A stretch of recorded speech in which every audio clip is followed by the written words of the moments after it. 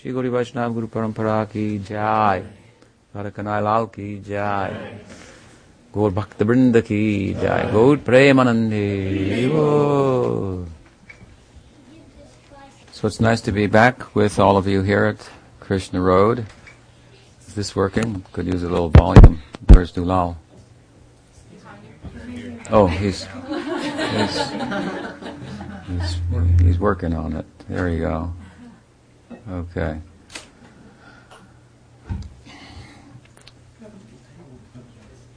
And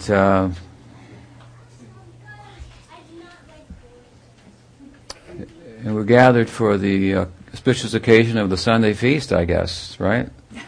This is a regular Sunday affair, and something been around for a long time. Still seems to have some power to it.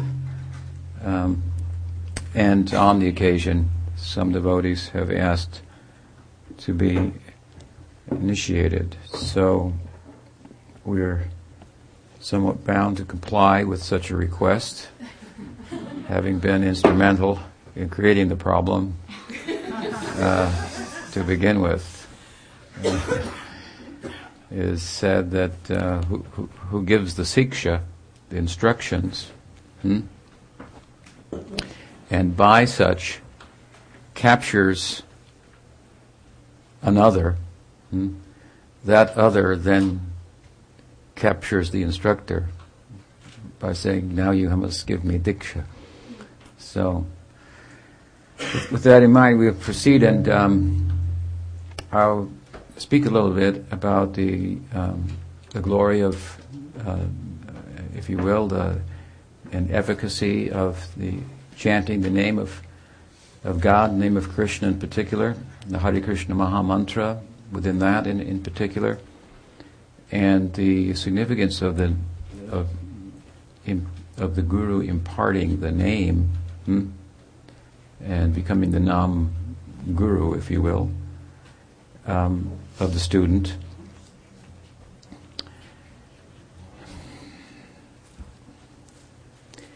And with regard to the chanting of the Hare Krishna Maha Mantra, Hare Krishna, Krishna Krishna, Hare Hare, Hare Ram, Ram Ram, Hare Hare. That means we're doing good when you all say that along with me. I've heard that Prabhupada had that ability, so I feel he must be present here to see you all chanting enthusiastically. With regard to the Maha Mantra, it is it's been recommended in the Shruti, in the Upanishads, that for the Kali Yuga, the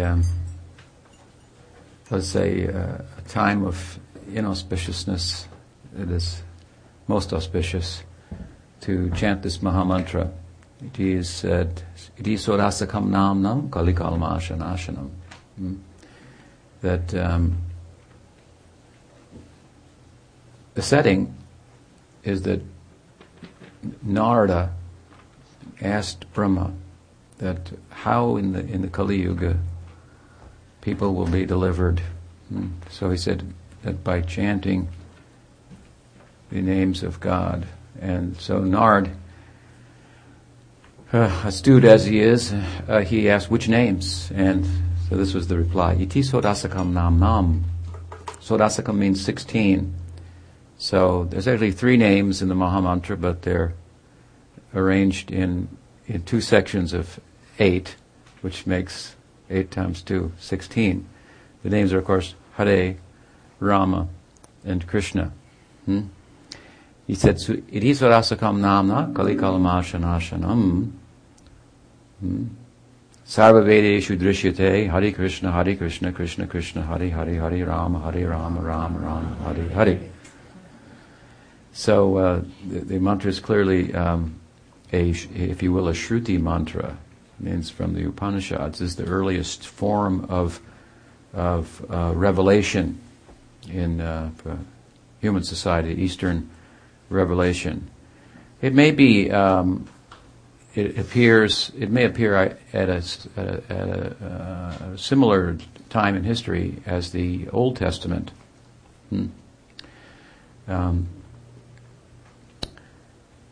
But this Eastern revelation was, as I've said before, theologized about long before the Western revelation and the New Testament were theologized about. We also have kind of a New Testament, and that's what we call Srimad Bhagavatam. It's where the old, where the laws, if you will, and injunctions of the Shruti and other texts are fulfilled with the doctrine of love.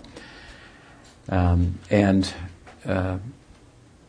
central to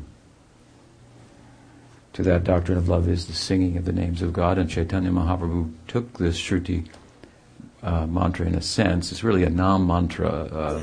It appears in the Shruti. And advocated that all of his students chant this in particular. And the text, again, it says that these 16 names, and in Kali Yuga, will be most auspicious, and Sarva Vedeshu Drishtya, all the scriptures are pointing to this. By chanting these names, this is called Taraka Brahmanam. One will be delivered Taraka. Crossover, one little Taraka, crossover from down below to up. From the material side to the spiritual side, one will be delivered. It has a kind of a Slavific tenor to it, freedom, saving you from something bad. However, when it comes through the person of Sri Chaitanya, who is the very person that the mantra is speaking about, in hidden form, he is Krishna as a devotee of himself, and Krishna Varnam Tisa Krishnam Sango Pangasta Parshadam Yagnai Sangitana Prayer Yajantihi Sumeda Saha Krishna Varnam. It said, always from his lips these syllables Krishna were emanating. And again, he is the very personification of the mantra. And so, when it comes to us through him, it has a somewhat of a different. Its efficacy is farther reaching than that which is spoken about in the Upanishads. As I said, in the Upanishads, it's spoken of as Taraka Brahmanam, the name by which we'll be delivered from a problem. And there are plenty of problems, right? We're all experiencing, because the biggest problem is that unfortunately we cannot keep anything that we have, even our own identity, body-mind identity, will all disappear in due course. It's a bit problematic, so we live under the threat of apparent extinction. We are on a list of endangered species. The sun is burning out. I know it might take a while, but it will happen.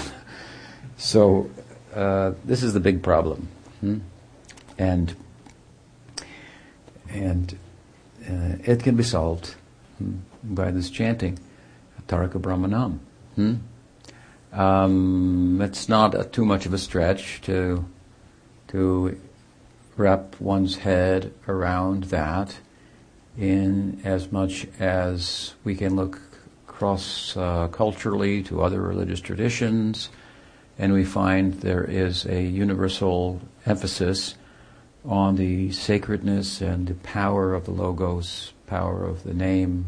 In the beginning there was the Word, and the Word was one. So it seems to imply that the word, or the name, if you will, same idea, the sound, excuse me, Krishna, the sound, the name is non-different than the person. That would be, I would imagine, the perfection of language, for that matter, as much as the sound corresponded with the object it seeks to describe.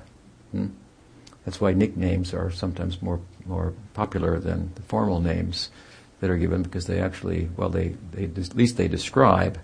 The sound may not entirely correspond, but that's going a step further. The actual sound corresponds with the object, then you can experience the object that the sound seeks to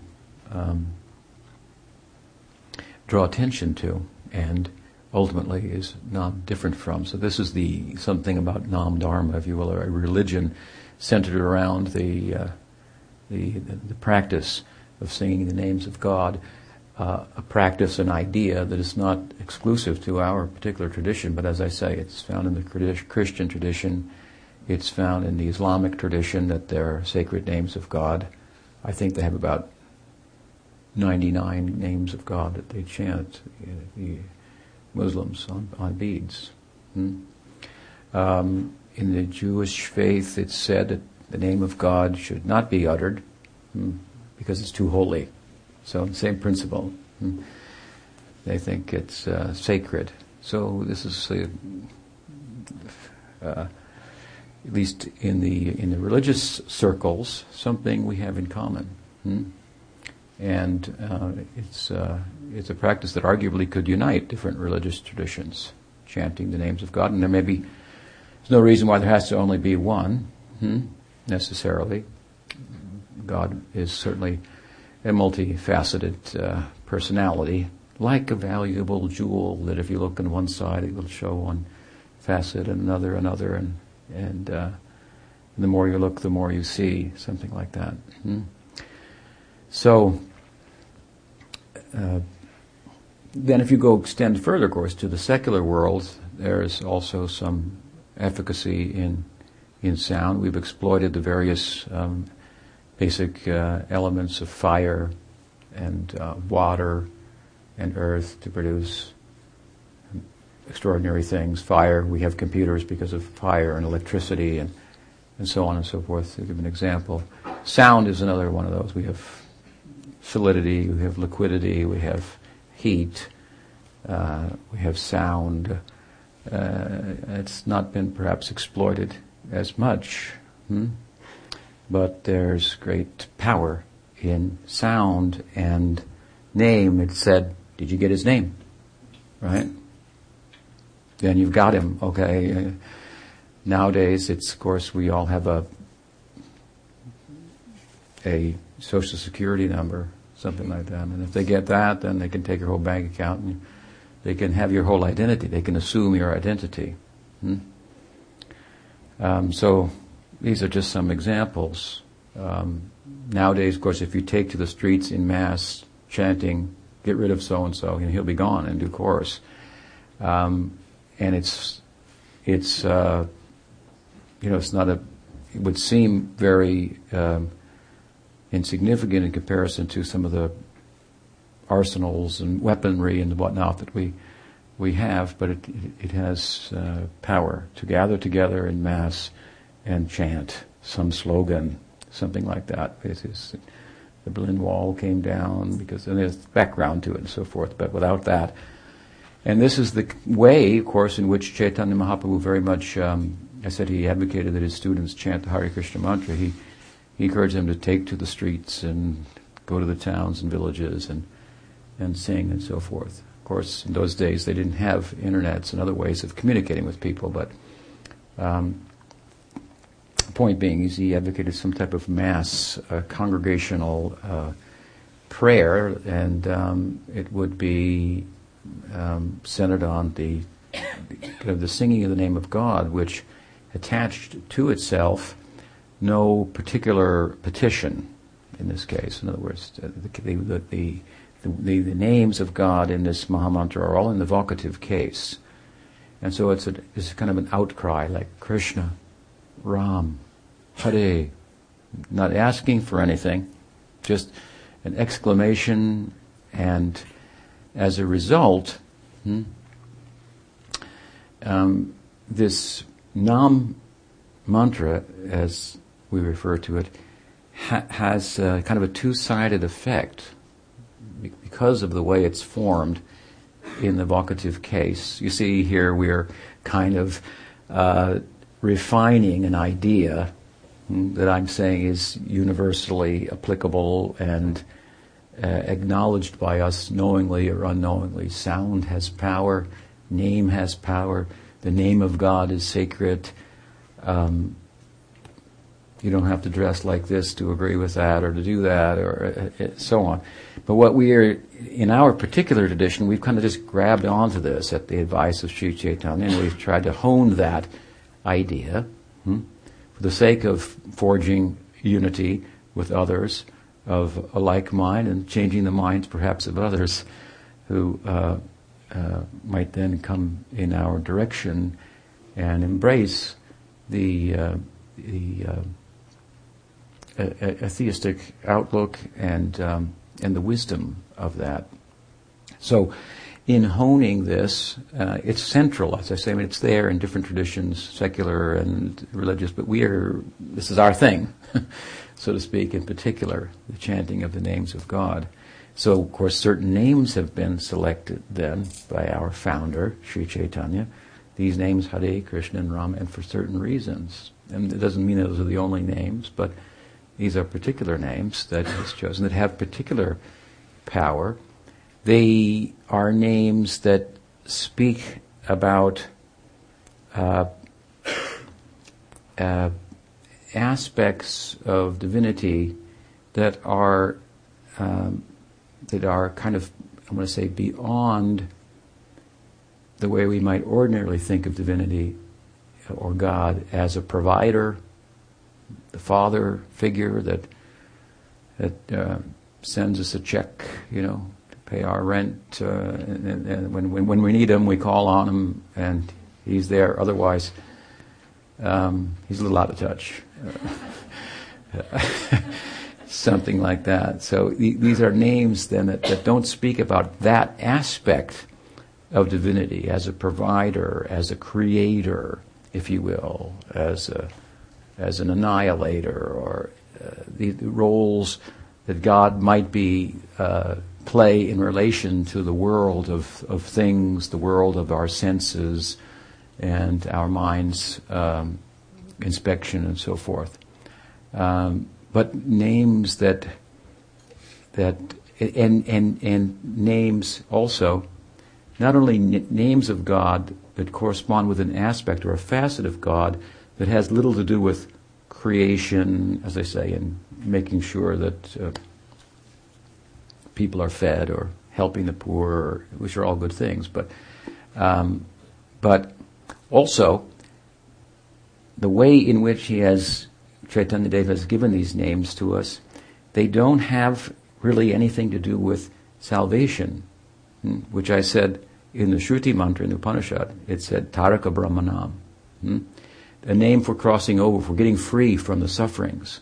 So we could, for example, ask God to help us with the problems of this world. There are problems, God. Help us out. We need peace. We need to stop, end hunger. I need a new wife. We got all kinds of problems that we, think we have, or a new husband. We got all kinds of problems, and so that God could be, a problem-solving figure in our life, where our life would be the center focus, and He would just be the problem solver who comes in, as I say, every now and then.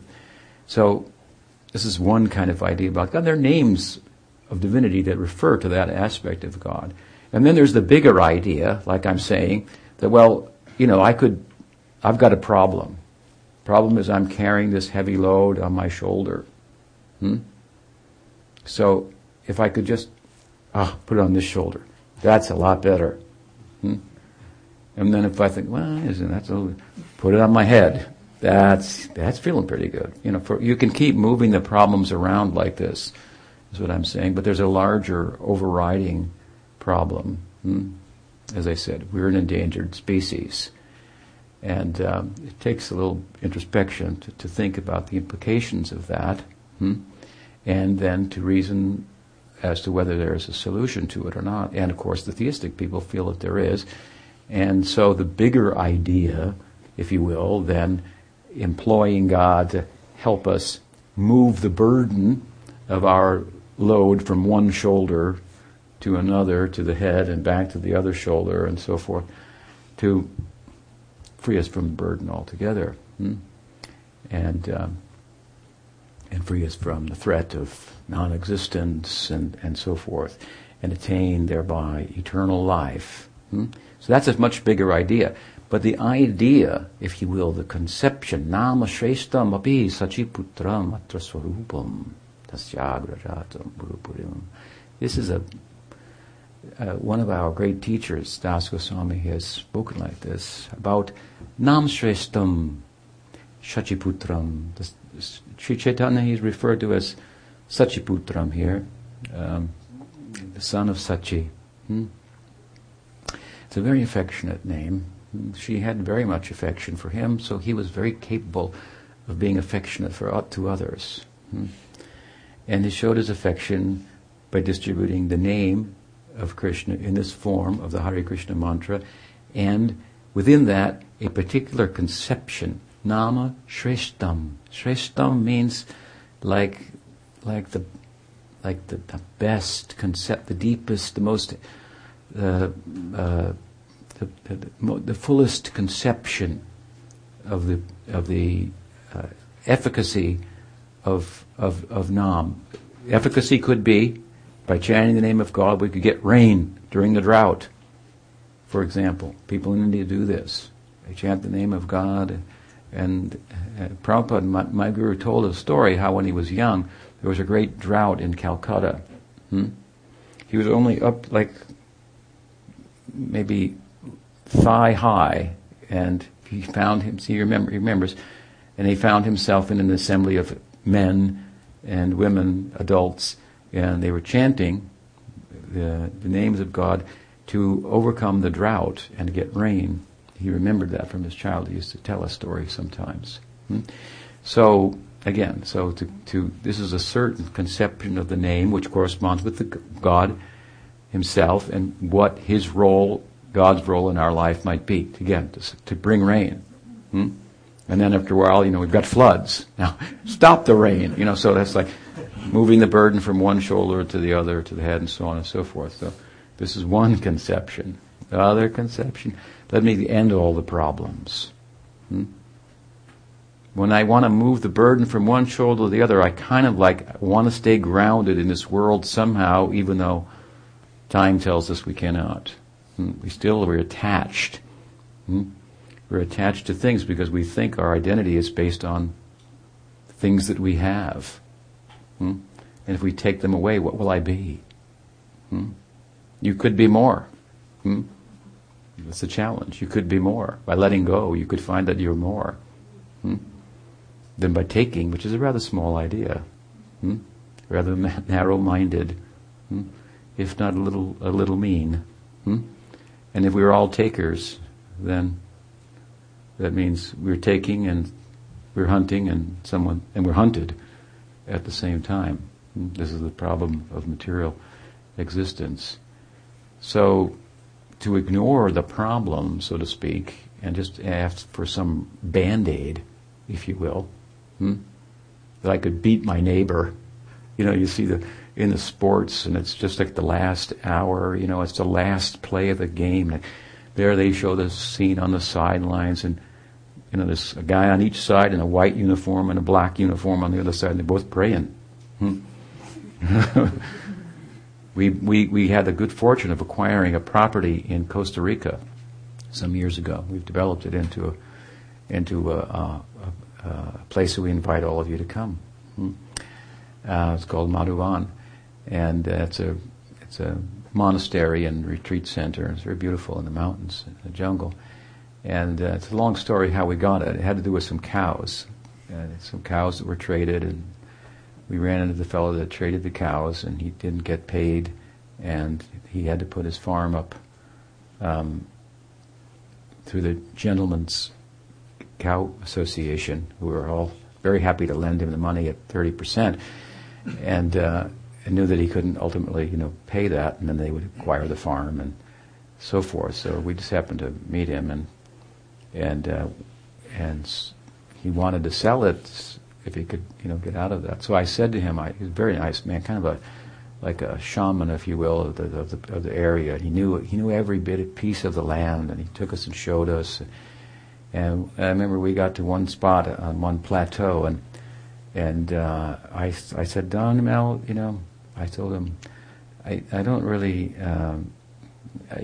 no quiero su finca, pero yo quiero que usted tiene su corazón. Está en sus ojos. In your eyes I can see the love you have in the heart for this land, and that cannot be purchased. That's what I want. I told him. He was touched. Then we negotiated the next day. I said, the problem is this. Last night, I know you're a religious man. You went to bed praying to God that you'd get a good price. The thing is, see, I'm a religious man too. So I also prayed.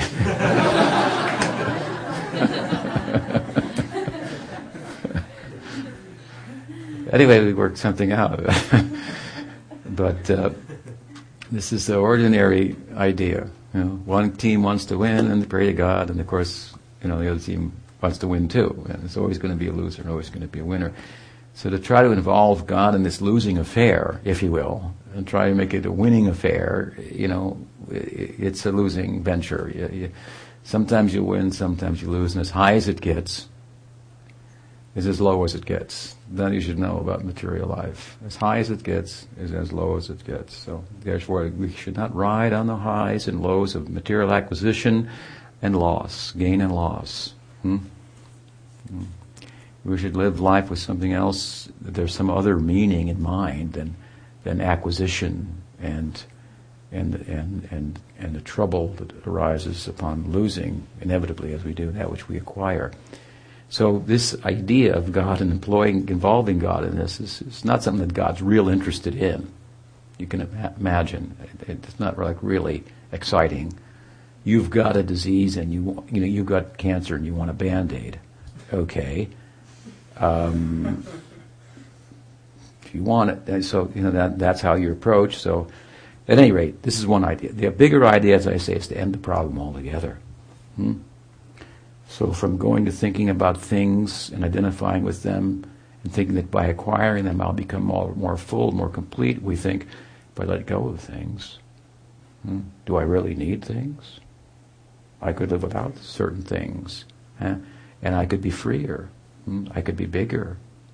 It's a bigger idea. It's not as mean. To stop taking is in the direction of being a giver, which is a lot bigger than an exploiter and a taker, a hunter, who's going to be hunted. If you don't take, then no one's going to hunt you either. That's a relief. So salvation, if you will, is kind of a relief idea, like, the end of suffering. I'm no longer being hunted, because I'm not hunting. So no one's chasing after me either. I have nothing, so no one cares about me to take anything from me. So we can employ God or the name of God in pursuing such an ideal of salvation. And it's a high idea compared to the lower idea of employing God as to help us acquire things. When we're not a thing, and acquiring them is at the loss of the sense of what we are, that is different than things. We are that which gives meaning to things.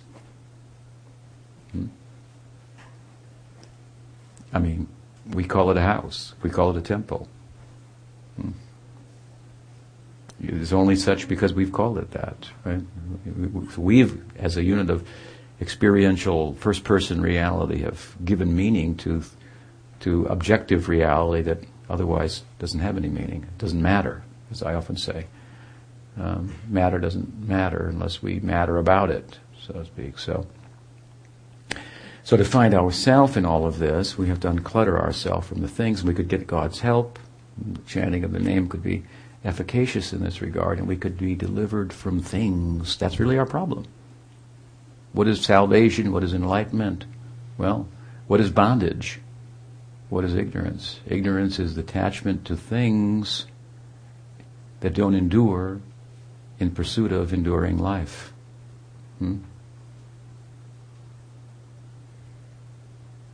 Makes sense. It's not real high, philosophy or anything like that. We want enduring life and we want happy life, but we're not going to get it in relation to things that don't endure and have no inherent happiness in them. They have no capacity to really reciprocate with us. We animate them, we give them meaning. We're only interfacing with ourself. You understand? Without knowing it's our own self that we've invested in the thing and given it purpose and meaning and value to us.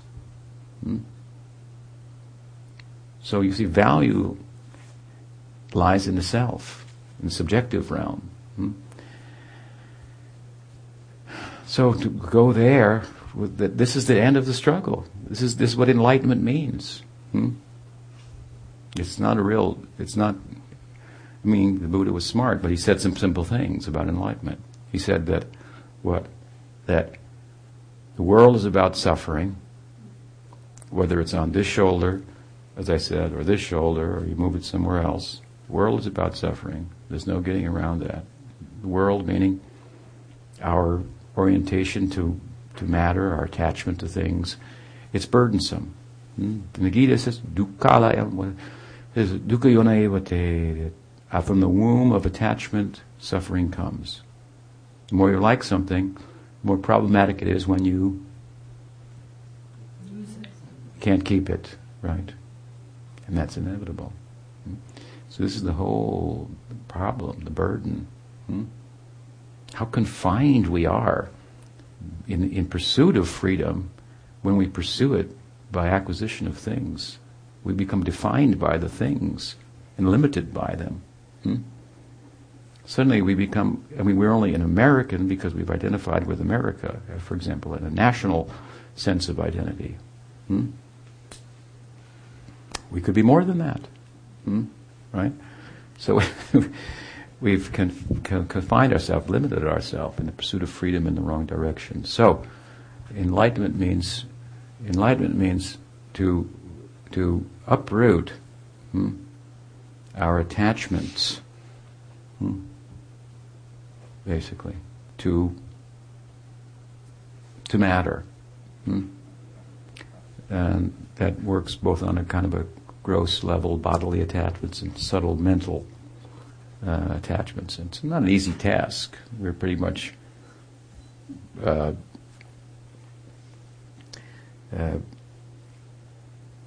almost like set in stone, our identity based on our attachments. But by powerful association and a powerful methodology like chanting the names of God, such change can come. Change can come. Drops of water wither away the stone. And this Mahamantra is more than a drop of water. It's very powerful. Its efficacy is extraordinary. And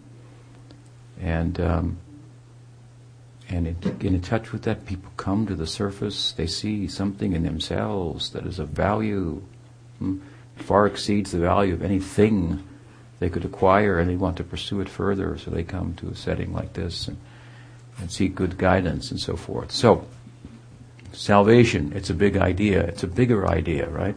Let me chant for salvation. But I'm saying the names that Chaitanya Mahaprabhu was given in this Mahamantra, Hare, Krishna, and Rama, they exceed the idea of salvation also.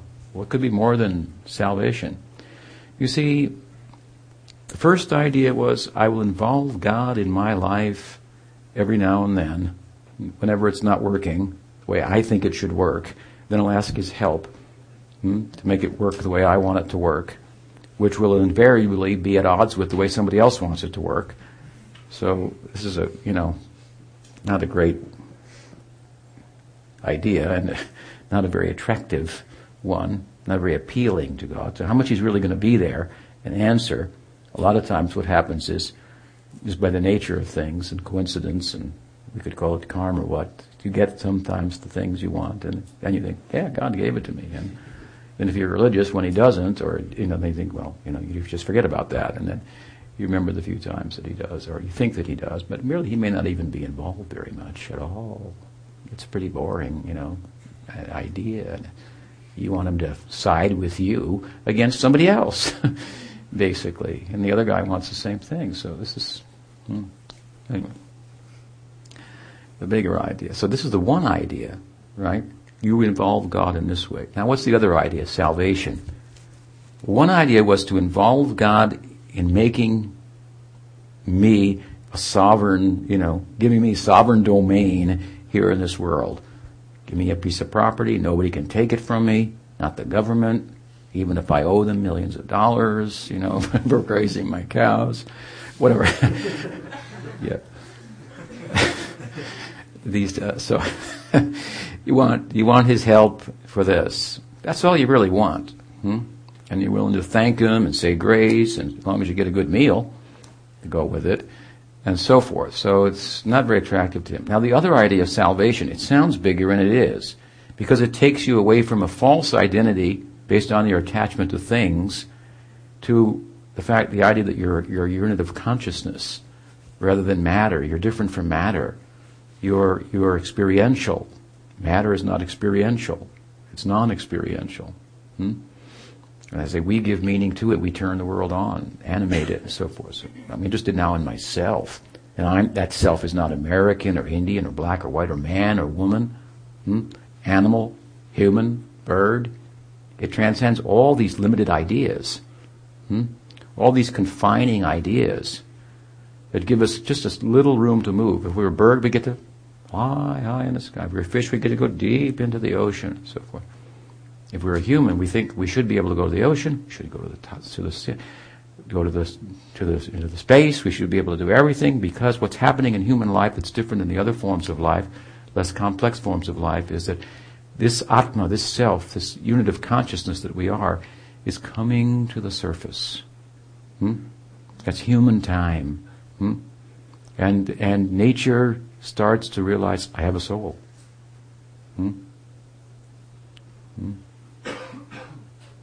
It's there in all species of life, but in human life it starts to think about itself. So the human life affords some freedom from the oppression that material life in general constitutes. We are oppressed by the demands of our senses, by which we become attached to things. We're dragged by our ears in one direction, our eyes in another sometimes. We're dragged by our stomach to sit and eat, and we taste with the tongue, and then the stomach says no, but the tongue says take more. And so it's problematic. These senses in the mind are dragging us here, there, and everywhere. But we see in human life that this condition, which is universal in the world amongst all species, something, an entity, is being dragged by and confined by the particular type of senses that they have and the vehicle that they have. Some vehicles can fly, like I said, some vehicles can swim and so forth. What we can do is, which is different, we can do a little swimming, we can do a little flying, or we can build a flying machine. It'll never be as good as helicopter's an imitation hummingbird, I guess, It's not quite as good, but, we tried, and it's submarines, in the other direction, going into the depths. They still can't compare to the Timingilas or whatever is down there, in their ability to navigate the course underwater. But what we can do that's unique and different and better than everybody else in every other species of life is have these kind of discussions. That's what we can do. We can ask questions of value, why, and meaning, and purpose, and so forth.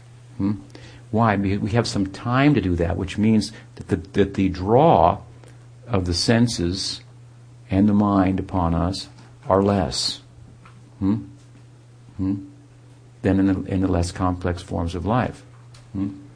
So the time then should be used for something more, you understand, than the less. We shouldn't use the human time just to do the same thing that the animals do. We should use it for inquiring about meaning, value, purpose, and we should try to get some direction in this regard. That's the principle of the teacher, the guru, which is, it's a principle we find in all the traditions, really. which is just another student who's just, you look at him one side, he's a student. I've got a teacher. Look at the other side, he's a teacher or she, and so forth. So, and this is, they say real men don't ask questions. I never could agree with that policy. I think if somebody knows, I'll ask. That's the easy way. So, and if advice is being offered, listen without reason and see if it can capture us and so forth. So human life is for this type of inquiry. Now, while the one lower religious conception we're talking about only involves God in a very limited way, like I said, that really God doesn't want to be involved very much in that way. God, give me bread. God, give me this, give me that. The other idea of salvation, it's bigger, and it talks about the self, what you really are, consciousness, not matter. At the same time, what it is about is the lower conception is about capturing the world and conquering it. The other one's about getting away from it. Yuck. I tried to be a king, and I found that I was just a pauper. No matter how rich I got, no matter how wealthy I got, I felt incomplete.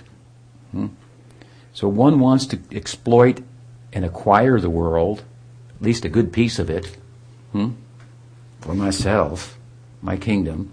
And the other, the salvationist, wants to get away from the world. So God could help you, or not, to acquire a domain, and God could give you freedom from the world also. But the idea of what I want is to get free from the problems, the attachments. It's an interesting idea. It has some value. But it's not that attractive to God either, because what does it mean? One wants to enjoy the world, one wants to give up the world. So both of these orientations are worldly centered. They're like two sides of the same coin. And they are no more than what approaches to God than what we do every day. We try to enjoy things, and we get tired of them, or they disappoint us, and we want to never do them again. Then we end up doing them again, and then we end up not wanting to do them again. So we call it boga tyag, to enjoy and to renounce. I tried to get it, I couldn't get it, and I said, well, it wasn't any good anyway. Or I got it, and it turned out not to be that good, so I just want to get rid of it. So this is just the going from one side to the other. To try to conquer the world, to try to leave the world. Let's put another example. Let's say children want things. Give me this, give me that. It's their mantra. Give me, I want. So the parents say, okay, we'll give them this, we'll give them that, Now, if you realize you can't have everything, kids have to realize that at some point. Some of them don't, but they become the problems of the adult world. But they're supposed to understand you can't have everything. The world is just not there for you and your sense of self. That's not what it's there for. You can't have it. So then if I say, well, okay, if I can't have it, then I'm not doing anything. That's it. I'll do nothing then. If it can't be mine, then I want nothing. I'll do nothing. I'm not going to raise a finger. I'll just sit down, do nothing. I'm just characterizing these two approaches. Is there God? If there is God who we're praying to for things or for salvation, does God have a life? Do we have any purpose in relation to God and God's purpose? Or is God's purpose only to give us some things and foster our ignorance? Or to get us away from things? Okay, you're free from things. Thanks. And now I'm blissful, I'm eternal, and where's God in the picture? So, rather than trying to get things or get away from things, we think there is someone whom all things belong to, and he's eternal, as a matter of fact, as it turns out. Naturally, because who owns all things, controls all things, and so the problem of temporality, which is, and time, which teaches us that we don't own things, has no, it's not a factor. And in the life of one who controls everything. So who owns everything, controls it, has to be an enduring entity. Right? So, one idea is to exploit the world, one idea to get away from the world, to enjoy, to renounce. Our idea, and the idea given in the Nam Shreshtam, the conception of the name given by Chaitanya Mahaprabhu, the name of God, and how we should chant it with what kind of orientation, is that not renunciation, not exploitation, but dedication. And not dedication for things, not dedication for salvation, but dedication for its own sake. Now, inside of dedication for its own sake, if we dedicate ourselves to God for God's sake only, and these names, Hare Krishna Ram, they talk about a life of God beyond the world, if you will. Beyond the world, the private life of God. It's like if you knew there was a guy who had an island off the coast here somewhere, and you wonder what goes on there, something like that. These names refer to this kind of private life of God. And what kind of people would be there? They can't be the people that want things from God. People want just to get away from things. They're not even interested in going there, so why should they be there? But those who are interested in what God is about, what makes you tick, sounds odd, but what turns you on? We tend to think about God in terms of what God will do for us with a limited conception of what we are and what our potential is. What we are is not this body and a collection of things, and what our potential is to be more than a unit of consciousness that is aware, and but we can be actually a person and player, if you will, in the play of God. Play of God, that needs some discussion, but I'll be very brief on that. I've said before that if God is all-knowing, as he's thought to be, there is a problem with omniscience. The problem with omniscience is boredom. It's very practical. If you know everything, you'll be bored stiff. And you have nothing to do, because you know what will happen. And so you're frozen. So there is a conception of God, the omniscient, and he's immovable. But God can solve all problems, even his own. So what to do when you're bored? You play. This we call Leela. Leela is a kind of movement. Karma is a kind of movement. In between the two is salvation. Sit quietly. I'm not suffering anymore. I have no attachment to anything, so I have nothing to do. I'm sitting peacefully. I'm not being harassed by my attachments. I'm peaceful, but peace is one thing, love is another. We need both, right? Peace and love. So, while one type of movement, karmic movement, is problematic, Leela, because karmic movement is movement thinking I'm incomplete, so therefore I need things. Leela is a kind of movement out of fullness. I'm so complete that I want to celebrate the fullness. So God playing, this is Krishna. You've seen the picture of Krishna. This is what it means. He has no weapons in the Braj Leela, in the pastoral Leela. He has nothing to do. His parents are very, how would you say, they spoil it. They spoiled him. Right? So he has no responsibilities, practically, just playing, and of course, who's only playing is all powerful, because you need power to be able to play. You need money in the bank to take a vacation. So he's only playing. He has nothing to accomplish.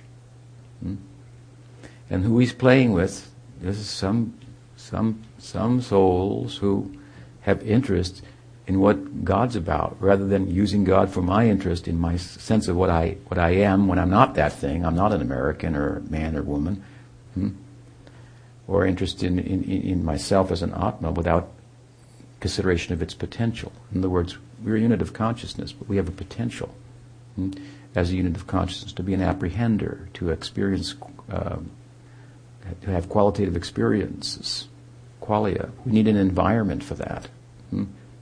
Now we have a personality based on the mind-body complex, which is our interface with the world. We experience experiences in the mind of green and blue and pain and happiness and so on and so forth. So if we can interface with the Godhead, bhakti, devotion, as we understand, is a spiritual interface for the world of God, and so a spiritual personality is there in potential in every soul to be realized in conjunction with an environment. You can only have a personality if you have an environment. So if my preoccupation is just to get away from the material environment, I ask God's help for salvation. I've gotten away from the material environment, but I'm not in an environment that will afford me the opportunity to be a person in the full sense of the term, and to love in the full sense of the term, which requires another significant other to interact with. I was looking to get away from everybody, where I thought was all part of the problem. So I'm alone in eternity, sitting there, alone, peaceful.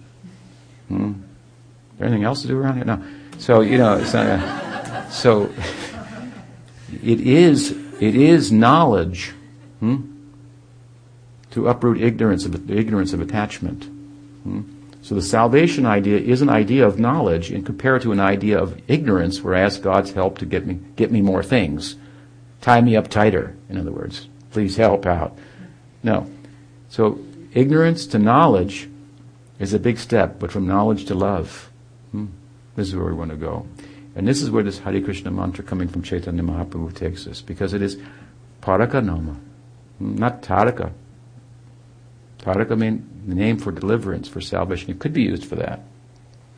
It could be used for getting things too, because the name is non-different than the named. So the name is non-different than God. So you could employ the name of God to get things. You could employ the name of God to get away from things. Or you could employ the name of God to get God. To enter into a relationship with God. And what possibility lies there in the play of God is extraordinary.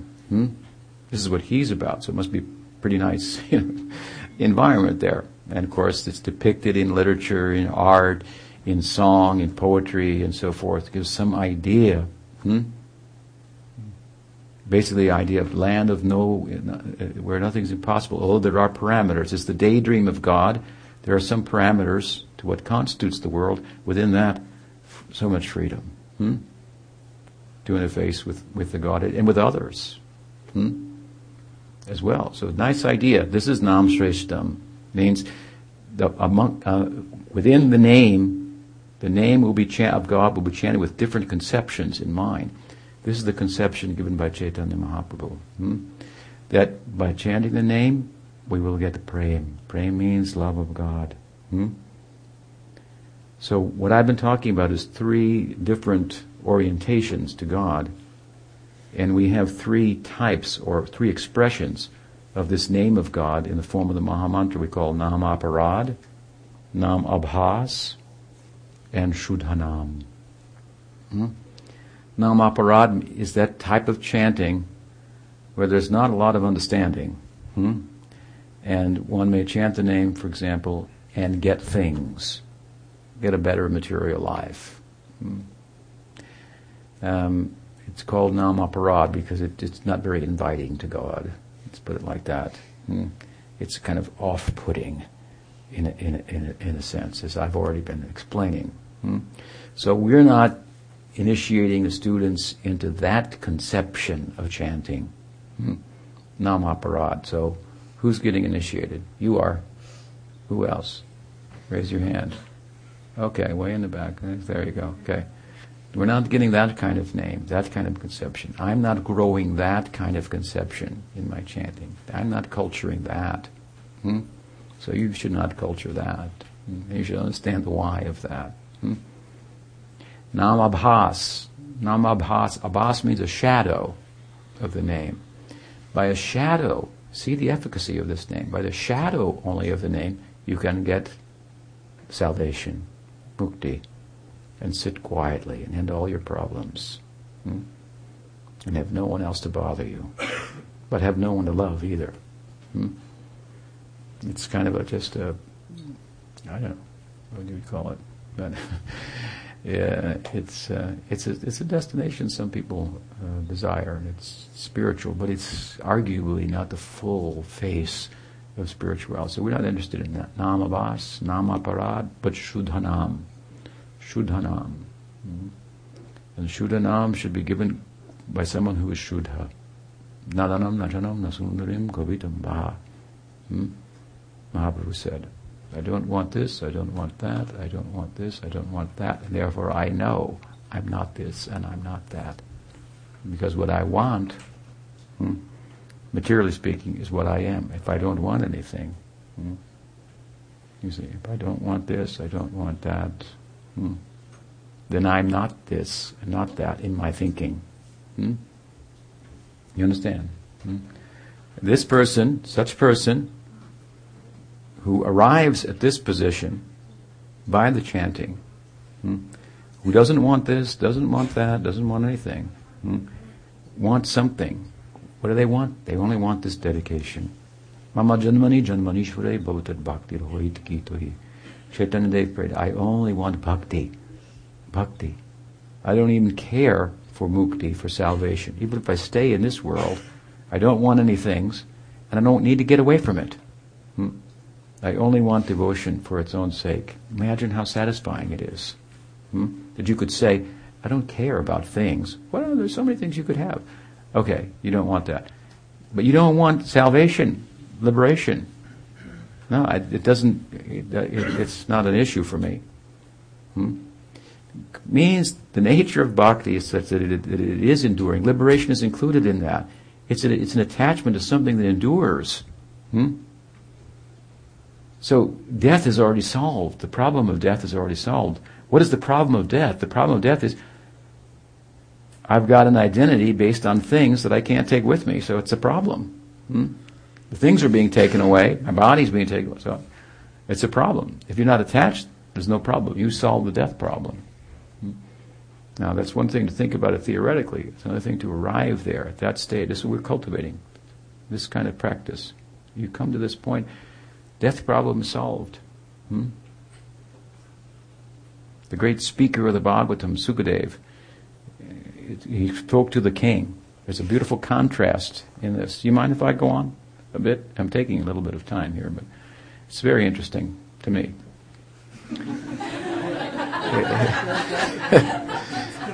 The king embodies, personifies worldliness, right? The king, the emperor, Parikshit, and the sage, who's the king is an accomplished person, mature and so forth, to hold that position. The sage who enlightened him was Sukadev. He was a boy, only 16 years old, like Ansley here, about that age. Imagine, going to speak to the king and enlighten him, and he was naked. When he walked into the assembly, everybody could understand. Wise people could understand. Oh, he has no attachment whatsoever. He has nothing. He doesn't even know that he's not dressed. Where is he living? What will he say? And he spoke about Leela, about Krishna Leela. He spoke about how Krishna played the flute, and the milk maidens all ran to him. 1,008 reasons why they shouldn't go, but they went anyway. They went anyway. They didn't care. The world had no draw for them whatsoever. They were drawn to him. No one knew anybody else would go. They thought, I'm being called, I'll go. And then they found others. They said, oh, you came too. And you, and you. This is sadhu sangha. You see, we go, we follow the flute sound. They went. They met Krishna. They solved the death problem. This is where the book culminates. The book is about what to do at the time of death. The answer is given in the Ras Panchadhyaya, this section of the Bhagavatam. Full answer. They solved the death problem altogether. They had no attachments. And the boy had no attachments, naked speaking. Attachment to bhakti he had. He had attachment to the bhakti of those milk maidens. That's what he was interested in. Very extraordinary idea. So,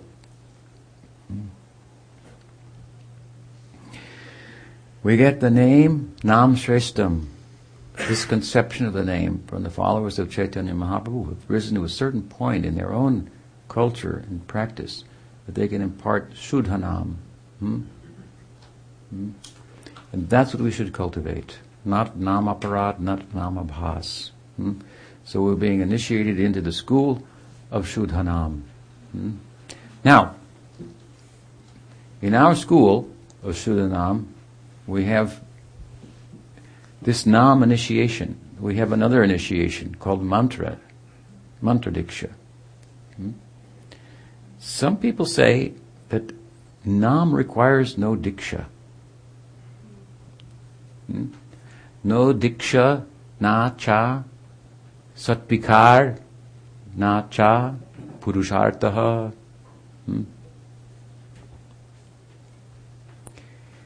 This is often misunderstood, so I want to clear this up for those who may have a misconception about this. This verse says that Nam, the efficacy in order to be effective, is not dependent upon Diksha. The Nam is not dependent upon Diksha. Some people take this to mean, therefore, I don't need Diksha of Nam. No, that's not what it's saying. Diksha means like the imparting of the name, for example. Like when the students come forward, I will whisper the name, the Mahamantra into their ear, into their right ear. My heart into your ear, and it's not supposed to circle around there, it's supposed to go down into your heart and then bring about a change. Right? So, this statement from the sacred text, it doesn't say Nam is independent of Diksha and therefore you don't need to get the name from a guru. No. How can you get the name from anywhere but from a sadhu or guru? If you think, I'm chanting, I don't need to get this name from a guru, where'd you get it? Where did you get it? Did you make it up? Or obviously someone is circulating the name and it's coming and you've got it. Now you should recognize that. I got this from somebody. Who are those people? Even if you feel it has an effect, where's the gratitude? Someone is distributing this. And it's so rich and valuable. So anyone who's really getting anything from that, we run to where is it coming from? Where is the source? And I bow to that. Thank you for this gift. And how can I take it? And I see you know more about it. How can I take advantage of it? This should be the natural result. But to think and misunderstand this statement, the name chanting is independent of Diksha, and the need for any purificatory activities, Purushartha, Satvikar, and all this. And in the name of that, think, I don't need a guru. Then we become involved only in Namaparad, which says one should not disregard the teacher. The giver of the name should not be disregarded. Indeed. First the giver, and then the gift. Right? So the giver will get precedence, be given precedence even over the gift. And someone who understands the gift properly, someone who has decency, I want to say, just the basic gratitude is like kind of a beginning of the idea of love, to be able to say thank you. No, I don't need that guy, or I don't need her. I'm just chanting. It says here the name is independent of Diksha. So this is, you don't want to go into that space. This is a very much a misunderstanding. What it means is rather that we should trace out the source. Should show regard. We should learn from that source how to chant, and that the name is so efficacious, being given in this way, being blessed to chant by the Guru, that you don't need Diksha. That's what it means. Diksha here refers to Mantra Diksha. To give them, arguably, this is not a dismissal of diksha, but a glorification of the power of the name properly received. Do you understand? That you could attain all that could be attained from the name without the diksha, which means the other initiation that we do. Now, we don't recommend that, because the Guru will also offer that. And that should assist us in chanting the name, because inside of the mantra, what makes it efficacious, meaningful, and value is the fact that the name is there. Govinda is there. Gopal, Govinda, Govindaya, Gopijana Balavaya, Krishnaya. Now you may know these are the Krishnaya name is there, but it's in a different case. It's not in the vocative case. It's in the dative case. There's a difference. It's a particular petition. This mantra diksha is meant to help us take advantage of Krishna Nam. Help to clear obstacles, free us from a hazy conception, give us the proper conception of our ideal and so forth that will be attained by chanting the name. So we don't think, well, name, we could be successful without it, therefore I'll avoid it. But we would like to get all the help that we can get. But it is stated, Krishnadas Kaviraj makes the statement, what does he say? He says, Krishna mantra hoite hobe sangsar mochan. Krishna nam hoite pove Krishna racharan. So it speaks about the efficacy of mantra in relation to nam. That means the name in the vocative case and the name in the dative case. It says that the name in the dative case given in the Diksha mantra can take us sangsar mochan, can give us Vaishnav liberation. And the name takes us to the feet of Krishna. So, Pujapad Sridhar Maharaj, you may be familiar with something, gave a nice diagram example. 2 circles. One circle, big, one circle, smaller. The big circle is Nam. That's the initiation you get now. Nam. That's the big circle. Why is it big? Because it goes down, extends to anybody. Very generous. Seeks no qualification. Just a little faith. Got to have faith to do anything, so faith in the name. It goes to the lowest person without any qualification, and it takes us to the highest position, to enter into the world of Krishna. The mantra, on the other hand, is the smaller circle inside of that. And when our chanting of the name brings us to a certain point of qualification, then we can get the Diksha mantra. Then the Diksha mantra will help us in the chanting, but it's a smaller circle. So sangsar mochan. When we reach a certain stage, in bhava, that is sangsar mochan, in bhakti, then it's no longer required. Its efficacy has been reached. Now your bhakti is fully informed. Your sambandha is complete. So the abhideya, the practice, is fully informed, and you can attain the fruit, praying very, very readily. So now you have Nam Guru, very important. Prabhupada initiated some of his disciples in Harinam, but then he left the world. And so they didn't get a chance to get the mantra diksha from him.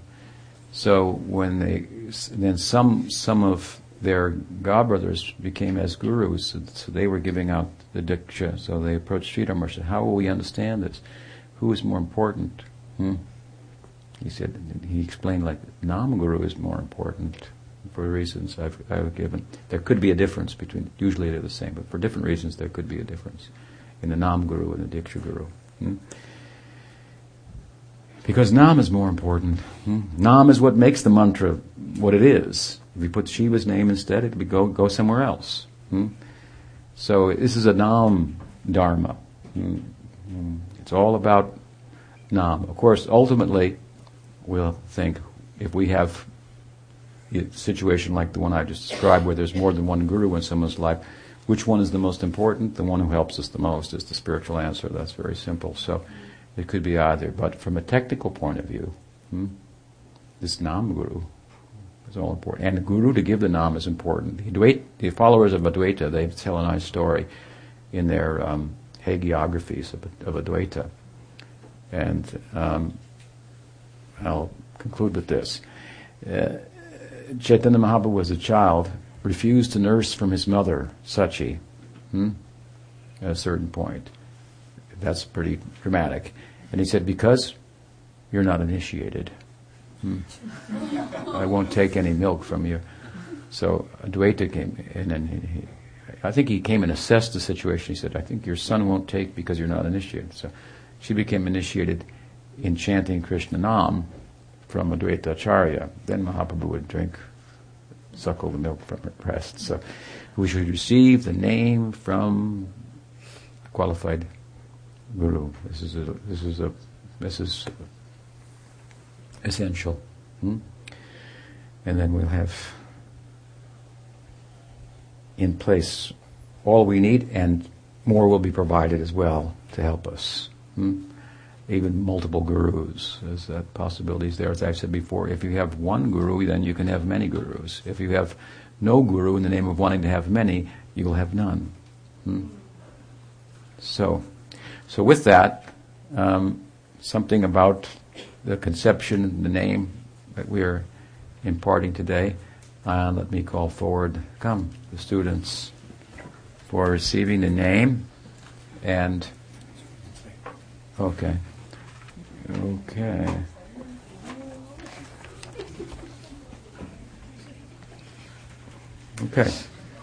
Now, a couple of small things here. Okay. You're going to perform what's called Achman. It's going to be done.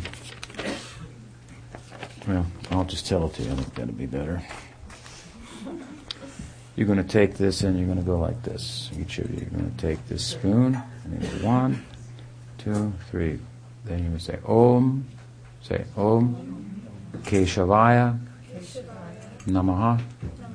Then tip like that. And then you're going to go like that. Then you're going to go 3 times. Om. Narayanaya. Is it? Namaha. Keshavaya. Madhavaya. Govindaya. That's later when you're just cleaning your hands. Which one is it? Keshavaya. Madhavaya. Yeah. See? I'm still a student. Om Madhavaya Namaha. Like that. So you just got to do that. I'll help you go through it. So you take this with your left hand, pour it in the right hand. You pour it into the right hand with your left hand. 3 drops. 1, 2, 3. Om Keshavaya Namaha. Sip. Now rinse it off. All right. Again. 3 times. 3 times. 1, 2, 3. Om Narayanaya Namaha. Sip. Okay. Right. One more time. 3 times. 1, 2, 3. Om Keshavaya Namaha. Okay, rinse off. Pass to your friend. Okay. Oh, there's more? You can do it at the same time. You two live together. Right. Take 3 drops. 1, 2, 3. Om Keshavaya Namaha. Sip. Rinse off with 1. Okay. Now 3 times again. 1, 2, 3. Om Narayanaya Namaha. Okay. Okay. 3 times. 1, 2, 3. Om Madhavaya Namaha. Sit. Yeah. Rinse off. Finished. Now, according to the lecture, we didn't need to do that because there's no Purushacharya required, but we did. It's another lecture, but so now that's just a simple kind of purification, invoking different names of God. Now I'm going to give you each some tilak, pundra. This is very auspicious. Okay. Okay, come. You're laughing at me, not you.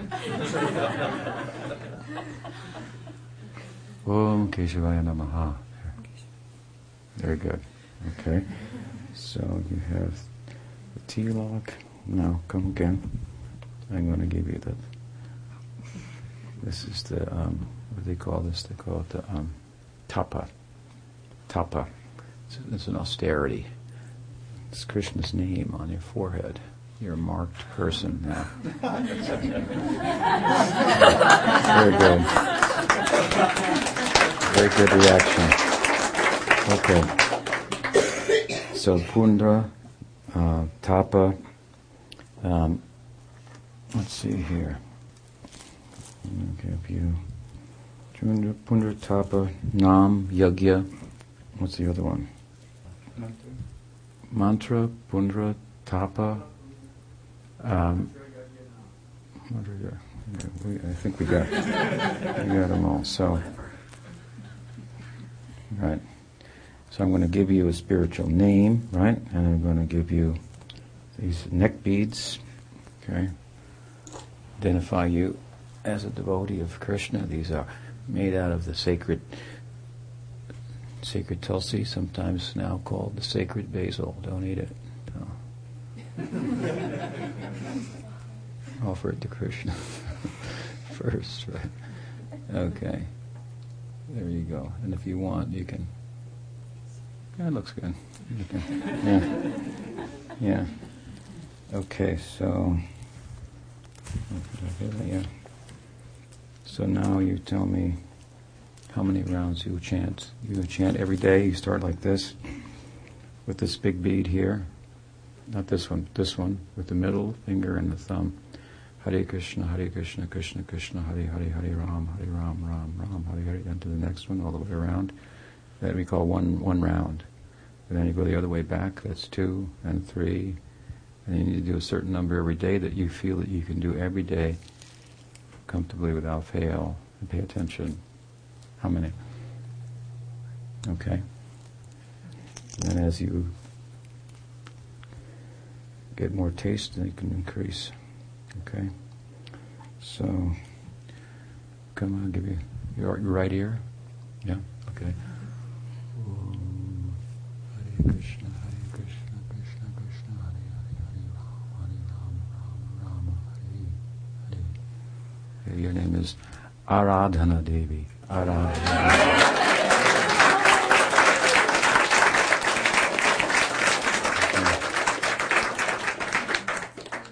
Aradhana is a name for Radha. It means Aradhana Devi means the goddess who is most who worships most. That's Radha. She worships Krishna the best. So you're a servant of her. Okay, Radha and Krishna. Okay, very good. Yeah, next. Okay. Okay, so we give you the same. Tilak. Om Keshavaya Namaha. Okay. Krishna. Good. Okay, so how many rounds will you chant? 2. Okay, that's a start. Okay.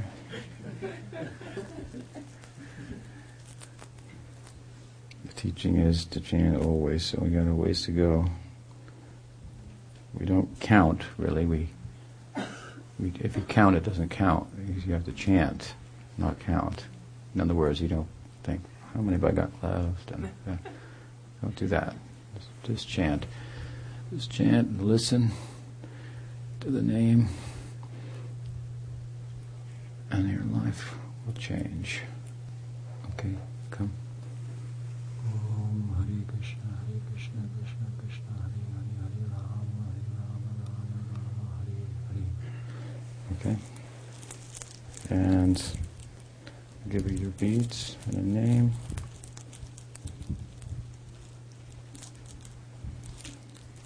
Your name is Leela Madhurya.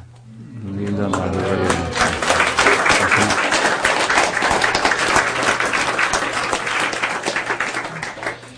That's one of Krishna's qualities, Leela Madhurya, that he has leelas that are very sweet and charming. So you should enter into those, right? Okay.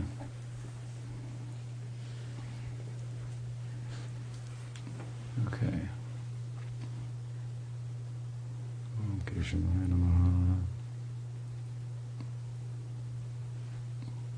This is supposed to look like a tulsi leaf on this end here, just in case you wondered. They do come in different shapes, slightly.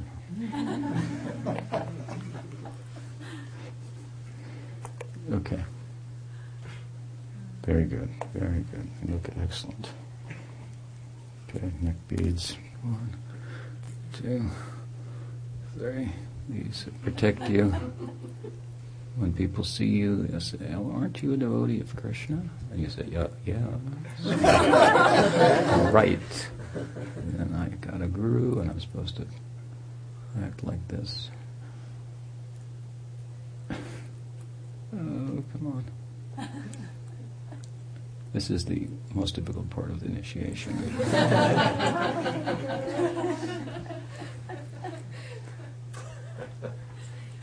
Especially by now. Oh. Well, Here we go. Okay. All right, how many rounds will you chant? No, give me a number though. Without that, no less than that, right? Yeah, that's a good number. Okay, so come.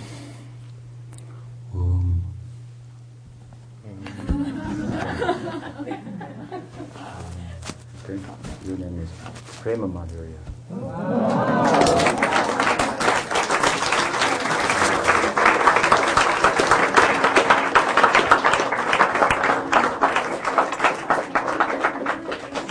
Leela and Prema Madhurya. You can change your name legally.